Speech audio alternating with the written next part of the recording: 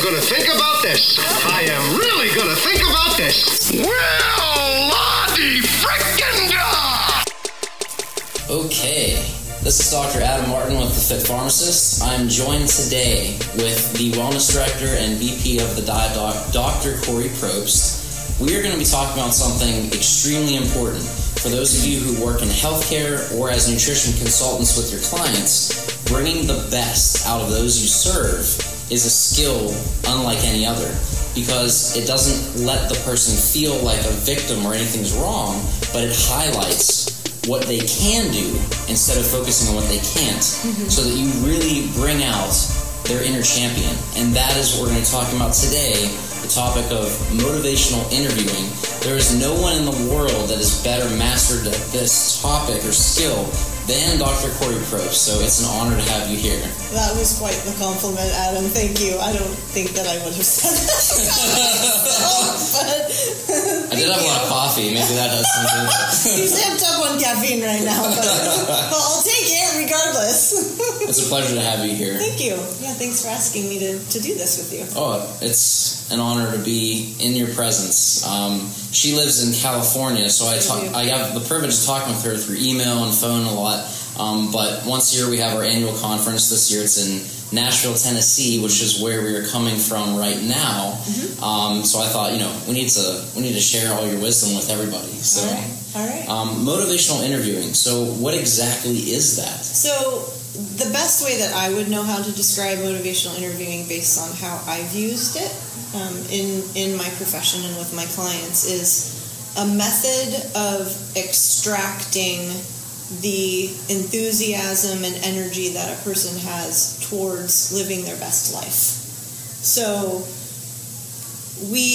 what we do is we learn how to ask the most appropriate questions to, just like you said, you said it in a very articulate way, to tease out the strengths of a person's character, their capacities, their skills, their internal and their external resources, so that we can, as clinicians, really have a sense for where we can go with them.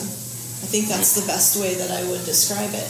It's the asking of very powerful questions that lead them into a place of reflection and discovery.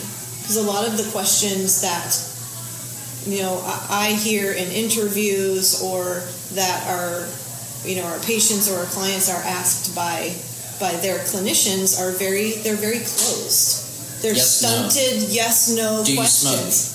Yes. Do you drink? Mm-hmm. But I really like what you said there, is you lead them to the answer, the aha reflection, rather than you can do this, go do it now. There's not really an emotion or an empowerment with that. Right. But if you say you said this, but can you think about a time when this happened?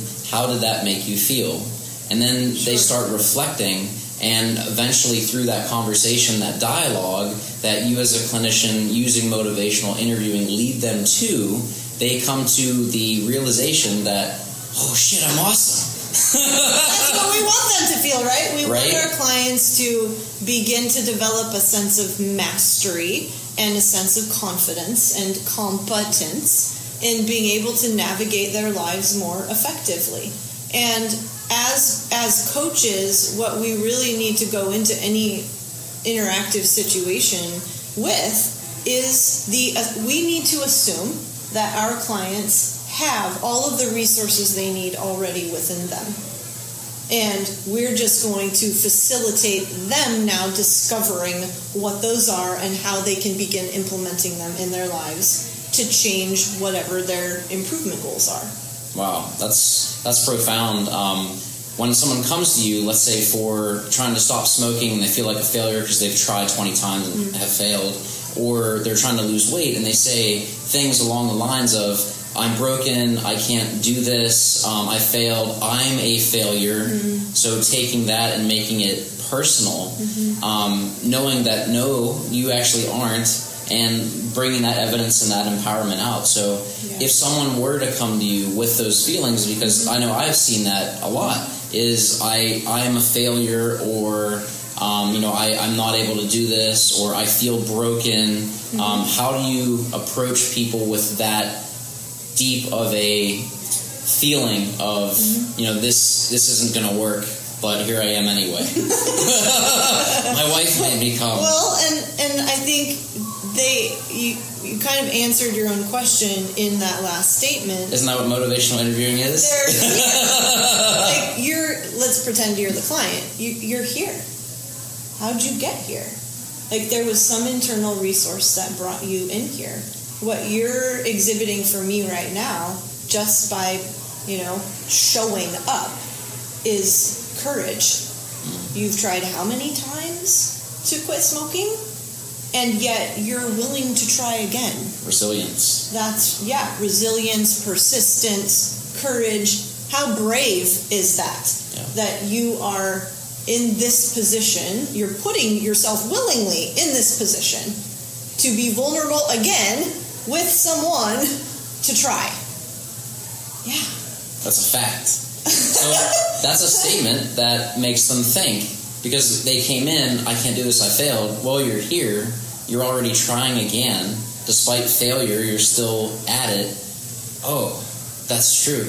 The other piece that you made me kind of think about, because you brought up the person's wife, for example. Like, I'm doing this for my wife. For my kids, for my family. Okay, your family must be really super important to you. Talk to me about what your relationships are like and how this would influence your family.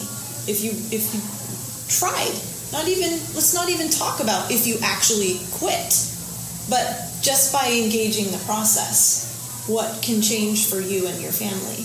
What example would that be setting for your children? What would you like your children to be thinking of you as a father? What are the messages you'd like to send to them? By engaging in this process. So, motivational interviewing really is about moving the client into a place of reflection and discovery, and it's almost like they're taking this big grand adventure. Yes. Yeah, because mountain. Because for so long they probably felt very stuck, just like they're spinning their wheels. They have one foot on the gas and one foot on the brake, and they haven't known how to move forward in an open, discovery-oriented way. And so motivational interviewing really helps to facilitate that. So let's say there's someone that is really believing that they can't do it. So you guide them to this place, or try to, and you say, well, you're here, right? Yeah, but, or there's that but, and in any response. How do you approach that? So I tend to be pretty direct. But not in a super aggressive, threatening sort of a way. I may say something to the client like, and it really would depend on where we are in our relationship too. We have to be cognizant of those dynamics as well, and what level of trust that person has in us. But I may say something like, Adam, can I share something with you? Sure. Okay. As we're talking, and I really value that we can have this open dialogue with each other, it feels to me like every time I offer an idea to you, that your response is followed with a but. And that there's a belief, like, back here kind of guiding you. It's almost like that belief, that little voice is saying, nope, not this time, not again. Like, you really think you can do that? Does that resonate? Like, does that sound somewhere close to what you feel is going on for you when Yeah, because when you say yeah but to me, I feel like shut down. I feel closed off. So with that, you're bringing like an awareness to their maybe subconscious response. I am, yes, and the physical bodily response. Because if I'm feeling that, I can assume fairly accurately that person is probably experiencing something similar. Huh. So where do you go from there? Well, I mean, it's a practice then in when you share something that can feel somewhat vulnerable to a person, being okay with having a little bit of silence. So when I say, does that feel somewhat like what you're experiencing? And they may say, yeah, maybe. Well, so tell me what you're experiencing right now. Like, what's happening for you right now? And that person may say, well, I don't know. Like, this is really hard for me. Okay, that's an okay place for you to be. In that hard place. How often do you experience that just sort of sense of stuckness? It really is. I'm not trying to diagnose anything. That's not what motivational interviewing is. No. It is giving the client the opportunity to say and experience what's occurring in the moment. And I'm this open canvas for them to do that with. To explore and to ask questions and lead them to an awareness point? Sure, yeah. I mean, motivational interviewing, I think, for a lot of people who use it, it's an exploratory tool, and oftentimes we're using it when we sit down with a client for the first time and we want to understand what's underneath their motivation to pursue a certain goal. What are the reasons that they're pursuing it? What's going to change in their lives as a result of pursuing it? What are the barriers that they've experienced in the past when they've pursued it? What are the resources or the skills that they've used with their previous attempts? Getting to things like, you seem like a really accomplished guy, Adam. Talk to me about some of those big achievements that you've had in your life. So in a situation or with a question like that, I'm going to learn about what you've really striven for in the past and what your strengths were in doing that. And then I can point those out to you. You may not be able to articulate it. You may just say, well, I completed a PhD. And then, okay, he's given me an answer, but then with motivational interviewing, I'm like, my gosh, really? That must have taken a lot of work and persistence and consistency. Tell me what that process was like for you. I bet that was really difficult. And then it opens them up to be able to explore everything that they, really had to put into place to achieve that goal. Part of motivational interviewing is being able to lift that person up because, like you said, they do come to you often from this place of stuckness and I can'tness and I'm not going to be able to, and from a strong place of negativity. Right.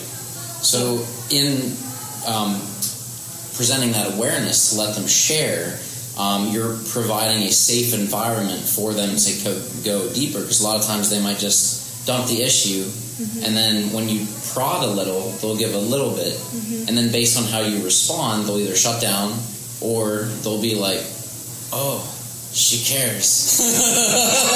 Yeah, that's part of it is relationship building. We don't want this to be transactional. We really want it to be generative and trust building and safety generating, and to be within this space and have a container for us to have a very real, authentic, genuine conversation. And that's the thing. It's a conversation. It's a back and forth. It's a dialogue. Yeah. Instead of a, hey, how are you? Just very black and white. Very black and white. Very kind of rote and, yeah. So you have to care and really be in it. It helps. Don't just act like you care. It really works well if you genuinely are a caring human being. Yes. That would be a big, important tip. Yeah. And most of us who are in healthcare or in a helping profession, we do. You know, we genuinely want to see people succeed and achieve their goals and learn about themselves in the process. And as coaches, you know, part of our job, we talked a lot about this today, part of what we are privileged to do, I will say, is to help people change the way they think and develop a greater level of awareness about what they think and how they think and the approaches that they take in their lives. So many of us we're going through the motions and we're doing the day-to-day, and we think the thoughts we think, but we've never thought about why we think those thoughts, or if they're even valid thoughts or appropriate at this time in our lives compared to 10 years ago, for example, or if they're even serving us. That was a huge point that you made today, and Brittany too, a fellow colleague, chimed in that thoughts are just things, they're not beliefs. And you have the power to choose whether to listen to them or not ignore, but just say like, oh yeah, you're there, but you're wrong. Yeah. And then what are we going to look at instead? What are we going to focus on? Exactly. So that's a big thing, is realizing that just because you have a thought that pops in your head doesn't necessarily mean it's a belief or a defining principle about you. It's just that thoughts come and go. I guess depending on how much caffeine you have or how much pizza you eat. Lots of things can affect it. So we talked a lot about like the intricacies of motivational interviewing and some of the roadblocks. But in general, are there, because you have a ton of experience with this, in working with, and if you want to share with what you did do prior to the Diet Doc, to give people some context of the experience you have. Yeah, so my bachelor's degree is in exercise physiology. My master's is in counseling. And after graduate school, I was doing in-home family therapy with children and families who were referred to me through the court system. So this was a county job, and I would have to go into the homes, and our primary goal was to keep the children in the home or with some family member, even if it wasn't in that home specifically, because we know that children fare far better in those natural environments than when they're sent away to like juvenile detention or, you know, to some boys or girls home, and they may learn skills while they're away and, you know, how to approach their emotions or you know, the circumstances that are uncomfortable in an effective manner, but then they come home to that same environment. And I mean, you hear this in addictions treatment all the time. The individual comes back to their old environment with the same people in it who haven't changed, the same environment that hasn't changed, and they don't know how to navigate or manage all of that. So the failure rate is very high.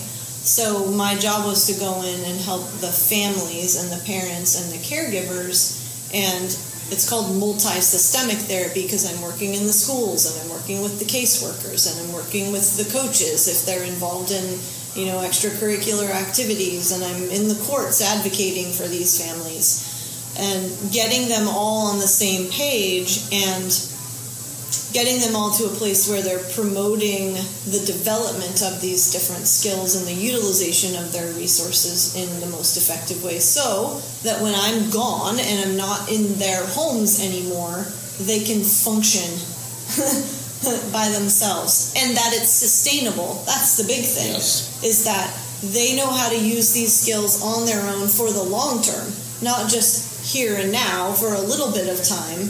Not giving them a script, but instilling and bringing those skills that they have so they can replicate those on their own, be independent in managing those emotions. Yeah. Now, with that job that you were in, that's kids with lots of troubles and no support, or inversely, not no support, but negative support.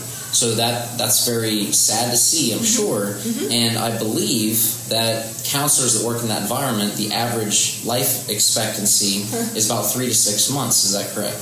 So the turnover rate the word. Yeah, that job was a year, and I did it for 3 years. My point is, she knows what she's doing. Thank you. Yeah, it certainly took a lot of personal reflection in terms of how am I taking care of myself, and am I focused on my own personal recovery in the most effective way to be able to do this as long as I did it. And it took me getting a lot of support from my colleagues and being able to process what I was experiencing. And we had a lot of supervision, and each week we would convene as a therapy team, and we had a supervisor who we would do case consults, and we'd discuss what we were doing, because this was evidence-based treatment, and so we were held to a very high standard in terms of what we were implementing and how we were implementing it within the homes. And these families would get phone calls every month from headquarters, and they would be given an interview. So, we would know if some of our skills as clinicians were lacking, and we would have to set personal and professional goals in terms of how to bolster those. Right. So it really did. It put me in a position to not only really reflect personally on my own process, but the process that I was using with my clients. And the biggest thing for me, Adam, was, and bringing this back to what motivational interviewing to me is really about, is creating that next level of awareness for people. We may have a sense that we do these certain things and we behave this way, but we may not necessarily have an awareness of how it's impacting us, or the influence that it's having on our environment or other family members or our long-term health, for example. So, when we're talking about thoughts, we may notice that, well, yeah, I think a lot that, I have the thought that I'm stupid, or I can't do this. That's something that I hear a lot in my head. Maybe that's a common thought for a client. It's different if they believe that versus they can say, oh, there's that thought again. Okay, you know what? I've had that thought for years. It doesn't have to affect how I feel right now. And so the approach becomes different when we have that next level of awareness. And motivational interviewing can help us get to that. Excellent. Yeah. So that's where Kori got a lot of her expertise, one of the many places that formed her to the heart of gold she has. But that brings her to now and focusing with weight loss clients or clients looking to live healthier lives from the inside out. From the inside out, yeah. It's a fun practice for me because I really believe that everything starts with mindset and attitude and emotions, as opposed to this external, how do we look, and am I the perfect weight on the scale, and how high can I jump, and we have different fitness goals as well. But when we know that our thoughts impact our emotions, impact our behaviors, and that we can really train three things in our lives. We can train our minds, we can train our bodies, and we can train our crafts. And most people aren't necessarily focusing on the training of their minds. You may be the best freaking pharmacist in the world.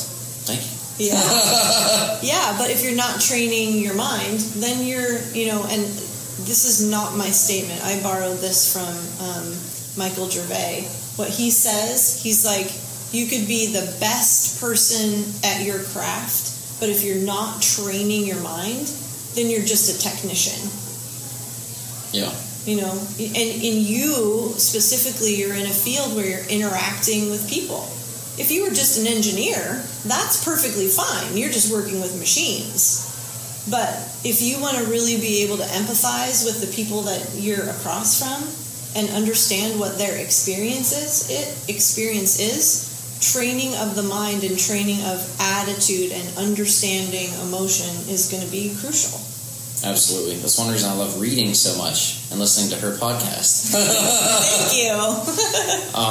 So that's a great tip. So how would you recommend people to train their mind? Yeah. Because one thing we look at, being healthy, and we only look at it at a physical level where like you have to work out and eat right. Mm-hmm. But what are you doing for your mind? Are you just watching TV, filling it with garbage, listening to drama and gossip? Or are you filling it with autobiography or biographies from the greats, or motivational books, or talking about psychology, or having deep conversations with members of your church, or whatever that may be? So what have you found to be efficient ways to fuel your mind with empowering, growth-centered type material? I think you just gave them all a bunch of ideas, Adam. I learned from the best. Podcasts. Having those deeper conversations with people who stimulate you and challenge you to. And here's a good one. And I don't know if this is the most efficient. It is probably a very effective way. But to get out of the mindset that we need to be around like-minded people all the time, and to put ourselves in positions where we know people are probably going to disagree. To challenge your beliefs and see why you believe it in the first place. Yeah, and even if you want to believe it anymore. Yeah, so putting ourselves in positions where we're meeting and talking with people who think differently and who have different beliefs and values, and so that we can get different perspectives. We can, we have what's called confirmation bias. We tend to gravitate towards the things that are going to confirm what we already believe and that feel good to what is already feels congruent to us. And so while it can feel uncomfortable at first to do that, to put yourself in that position, we're right now in this conference, in the Diet Doc conference, we're around pretty like-minded people. However, everyone out there is very different in terms of what their life experiences have been and how they've come into the profession of being nutrition and health coaches. And all of them have different ideas about how they would go about interacting with a client with a specific issue, for example. And so, we're in prime position right now to have these discussions where we might be able to say, gosh, I never thought about it that way. I think that I would approach it from this perspective. And that novelty that occurs and those differences that are there for us to kind of meander around is super important for learning and growth. Yeah. So that would be one thing. But, you and I have had discussions about how, where our attention goes, energy flows. Mm-hmm. So if we are filling our minds with junk, or we're watching TV that's promoting a certain message that isn't necessarily going to foster the emotions that we want to feel more often and the behavior that we want to engage in, then we need to really what we need to do is we need to take an assessment first. Like, how am I spending my time? Yeah. How am I spending my mental energy? What gets measured gets managed. Yes. So, taking stock. Take stock. Do an assessment. Just write down over the course of the next day what you're spending your time on. See how much time you're spending on social media and what you're spending your time on doing in social media. Because, man, I have a lot of clients who I ask to take like a social media hiatus because when they start observing themselves, they notice that they have almost this immediate, like, bodily, visceral response where they collapse and they start to feel really not confident, and they start comparing themselves to other people, and it just has a really, really negative impact on them. And so once they notice that, then they're like, oh, that's one of those things that, you know what, I am willingly And now that I recognize it's there, I've been deliberately channeling energy in that direction, and it's not in my service. Yeah. Comparison is the thief of joy, and what you're comparing isn't even reality. It's what people want you to see or think about themselves, which who doesn't want to share their highlight reel versus the behind-the-scenes wrecks, or how many cakes they burnt before they made the one that looks perfect. I'm like, oh yeah, that was me. I did it blindfolded. Yeah. You can't do that? What's wrong with you? Just little things like that, or how you dress, or what you talk to, where you go. Like, oh, I'm traveling again, but you only do that once a year, and you just went into debt, and it's going to take you 3 months to pay it off. But what you see is, oh, they have so much money and freedom. Why don't I have that? There must be something wrong. I'm doing something wrong. And it's that negative talk, the thoughts that we give our attention to. Right. So. And we're really good at making assumptions, and our brains are really great at filling in the blanks when we don't have all the information. And many of us operate from a scarcity mindset. So if we don't have all the information, but it looks really good on the screen, we may go into that comparison sort of attitude, and we're going to assume that that person has it much better, and that person has all the things, and I don't. And it just becomes a very negative feedback loop. And here's the deal, though. We have a choice. We have the choice about what we're spending our time and our energy and our attention on. Where are we letting it land? And that's where motivational interviewing brings us back to looking at the good stuff. So coming back to that, with motivational interviewing, with all your experience that we talked about through the years, are there any general bullet points or concepts that, let's say someone is going to be meeting with a client for the first time, and they want to do motivational interviewing, or they feel like they can improve or are not confident in their skill in motivational interviewing? Are there certain bullet points or main concepts to keep in mind? I guess two facets here. One, listing of things that you should do that are effective, and things that you should not do and avoid. So let's start with the things that would be more effective. And I would start with bolstering your own education about what motivational interviewing is, and learning and having an understanding about the different stages of change that a client will go through on their journey to shifting their behaviors. Some people they are just generating a little bit of interest about maybe taking a step. Okay, they're pre-contemplation. And then now we're in full action phase, okay? But that's not to say that someone in action phase can't go back to contemplating whether that's even what they really want to be doing anymore. And then we have, maintenance. So there's a full spectrum of the stages that a client is going to go through. And with motivational interviewing, if a client is in pre-contemplation mode where they're not ready to take action, that doesn't mean that we can't move them forward. One step. Absolutely. Yeah, so with motivational interviewing, there are certain types of questions that you might ask, or shift the questions around in order to facilitate that person moving a little step closer to taking action, or just to the next phase. And in the case of pre-contemplation, it's some education. Like, I really appreciate you being here today and talking to me about what you might be interested in pursuing. And this is what I'm doing with you guys now.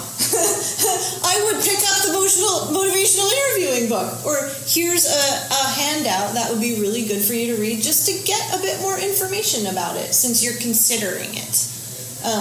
So that's a do. Yep. A don't. Don't yell. Don't yell. Don't say yes yourself.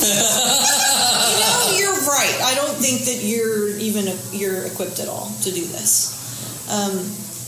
Here's another do. I have a hard time going to the don'ts. I have to be honest, Adam. Motivational interview. What do you do? We're focusing on building this up. So. Use humor. Use humor in your sessions. That's a do. People really respond well to kind of lightness. And even a person who comes in and is feeling pretty discouraged and downtrodden or distressed about where they're at currently, you providing that safe space, and that it can really be facilitated by smiling and having a little bit of joviality within your session together. I support that statement. As a pharmacist, laughter is the best medicine. So there we go. Yeah. Gosh, the don'ts. That's tough. Don't assume you have all the answers. Don't assume you know what the client is experiencing. Assume is a big thing. And that's not just for us as clinicians, but even as clients or patients, if we flip it, that's where we get into the mindset trap problems, is making those assumptions like we were just talking about social media, assuming that they have it all because you see that 0.0001% of their time, but you didn't see all the others. So don't assume. Yeah, it's one of those thinking errors. It's a thinking trap. In my line of work, it's called a cognitive distortion, and we make other ones too, like labeling things in very black and white terms, overemphasizing certain things and minimizing other things, like making a mountain out of a molehill. Catastrophizing, that's another thinking error. And no, I never do that. No. Denial. There it is.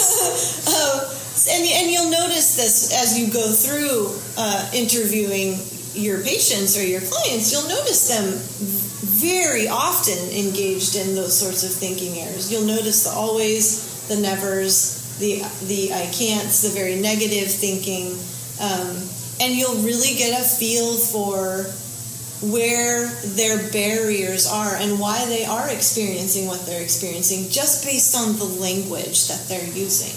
Extreme words, always, never, things like that. Yeah, absolutely.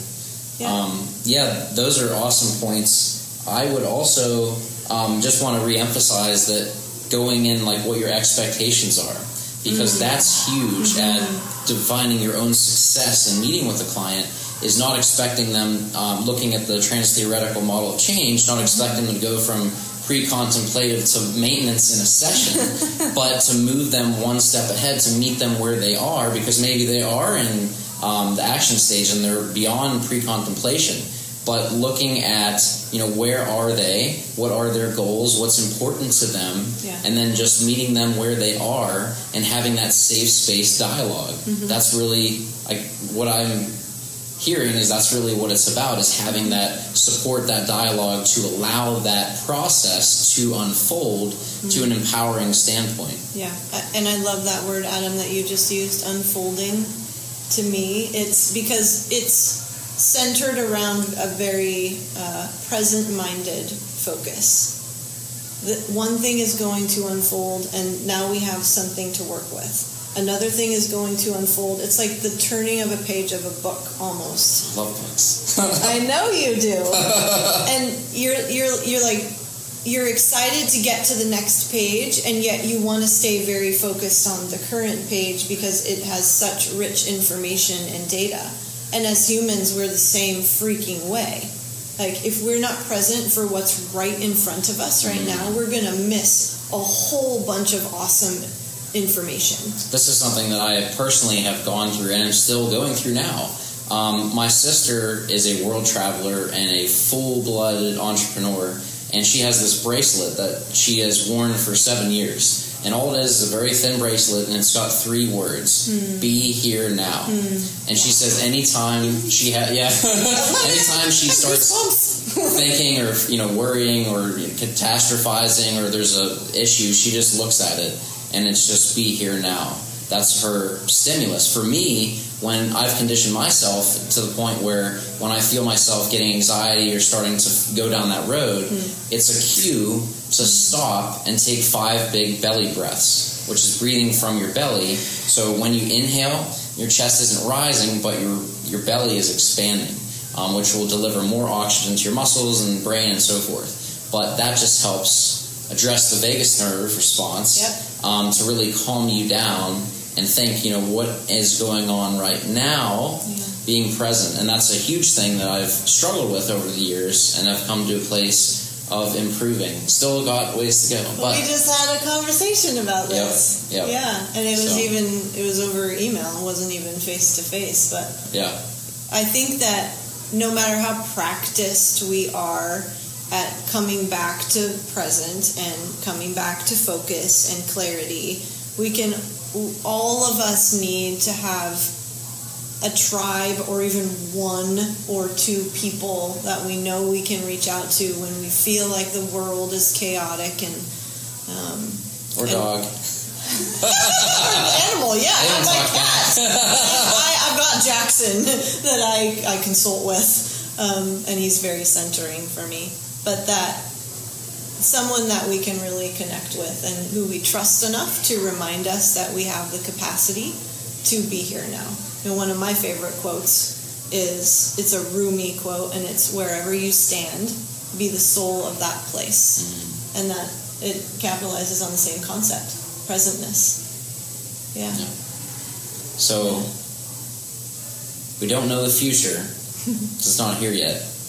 The past we can't change because it's already gone. But every day is a gift, which is why it's called the present. So let's unfold that, learn and grow, and use motivational interviewing to help those we care about in serving as either our patients or our clients get to that place too, because they have that within them. We all do, and that's the gift of motivational interviewing, is bringing that to their attention, not giving them anything or fixing or changing, but unveiling what's already there. And that's the beauty and the skill of being a coach, to do that. So I think that we've learned a ton from Dr. Kori, but I know y'all want to learn more. So if you do, where can they listen to your podcast? And tell us about the podcast. Oh gosh, it's pretty exciting, because this is something we've wanted to get rolling for at least a few years, and we finally are. But it's called the Diet Doc Life Mastery Podcast, and we have about 7 episodes out currently. I've listened to them all. Super fun. This is something we do daily, Monday through Friday, except for we're kind of missing it out right now because we're gone, but we have some different categories that we do, and there's coaching clinic, there's macro mastery, there's motivational mastery, there's science or fiction, and so we really wanted to get kind of a broad spectrum, so that we can really touch the lives of a lot of people. But for those of you who are coaches out there, I think you're going to find them really relevant to your work, and they'll give you ideas that you can apply immediately in your sessions. And so there's that podcast. So it's in audio. You can find it, the Diet Doc Life Mastery Podcast, on SoundCloud. But we also do it as we film it too, so it's also video, and you can find that on our YouTube channel, The Diet Doc Weight Loss, or you can go to our blog, and it's there on our website, thedietdoc.com. And my email address, I'd love to hear from you guys. If you want to email me, it's Kori, Kori, at thedietdoc.com.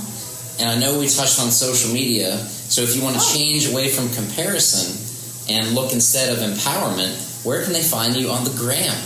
On the what? The Instagram. Oh, wow. You can tell I'm not on I tag her and I get a response in 3 days. That's like a year. The gram. We are the Diet Doc Weight Loss. Yeah, thank you. Gotta plug it. She's getting there, guys. You gotta be patient. Please. I just want to say one more thing. So we've talked about motivational interviewing being great for interviewing other people. Use it on yourselves, guys. Yeah, that's what I've been doing. Yeah. I gotta keep working at that. Ask the powerful questions of yourselves. There's so much research that shows that those who wrestle with those very difficult, almost existential, powerful questions are the happiest people. They experience the most meaning in their lives. They experience the most positive emotion in their lives. They have the most robust relationships. Yeah, do it. It's fun. It's a learning experience. And there's no wrong answer, so you can't lose. Tests are done. I'm not going back to that. Well, it was an absolute pleasure. This is Dr. Adam Martin at the Fit Pharmacist, signing off with Dr. Kori Propst of the Diet Doc Corporate in Nashville, Tennessee. It was an absolute pleasure. Thank you for your knowledge and inspiration. Be sure to follow Life Mastery Podcast. Reach out to Kori at Kori, Kori, at thedietdoc.com to reach her through email. She's lightning fast at responding. I don't know how she does it, but she does. And then also... not on the gram all the time. She's got me there. She's got me there, but I sent you a DM about that and you didn't read it yet, so there it is. All right, guys, it was an absolute pleasure. Thank you for tuning in. We will see you next time.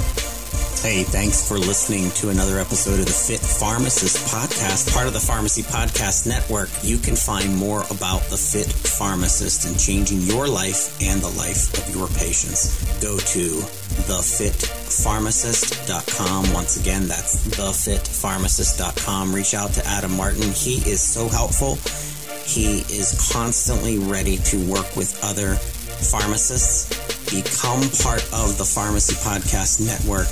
Be sure to listen to the other shows. Give us your feedback. And most of all, thank you so much. Please share this show. Give us a rating on iTunes. Go to Twitter and follow us at Pharmacy Podcast. Go to the gram, as Adam Martin says, at Pharmacy Podcast. Looking forward to interacting. Please give us a rating on iTunes. We appreciate your listening. Send us a message. Thank you, Pharmacy Podcast Nation.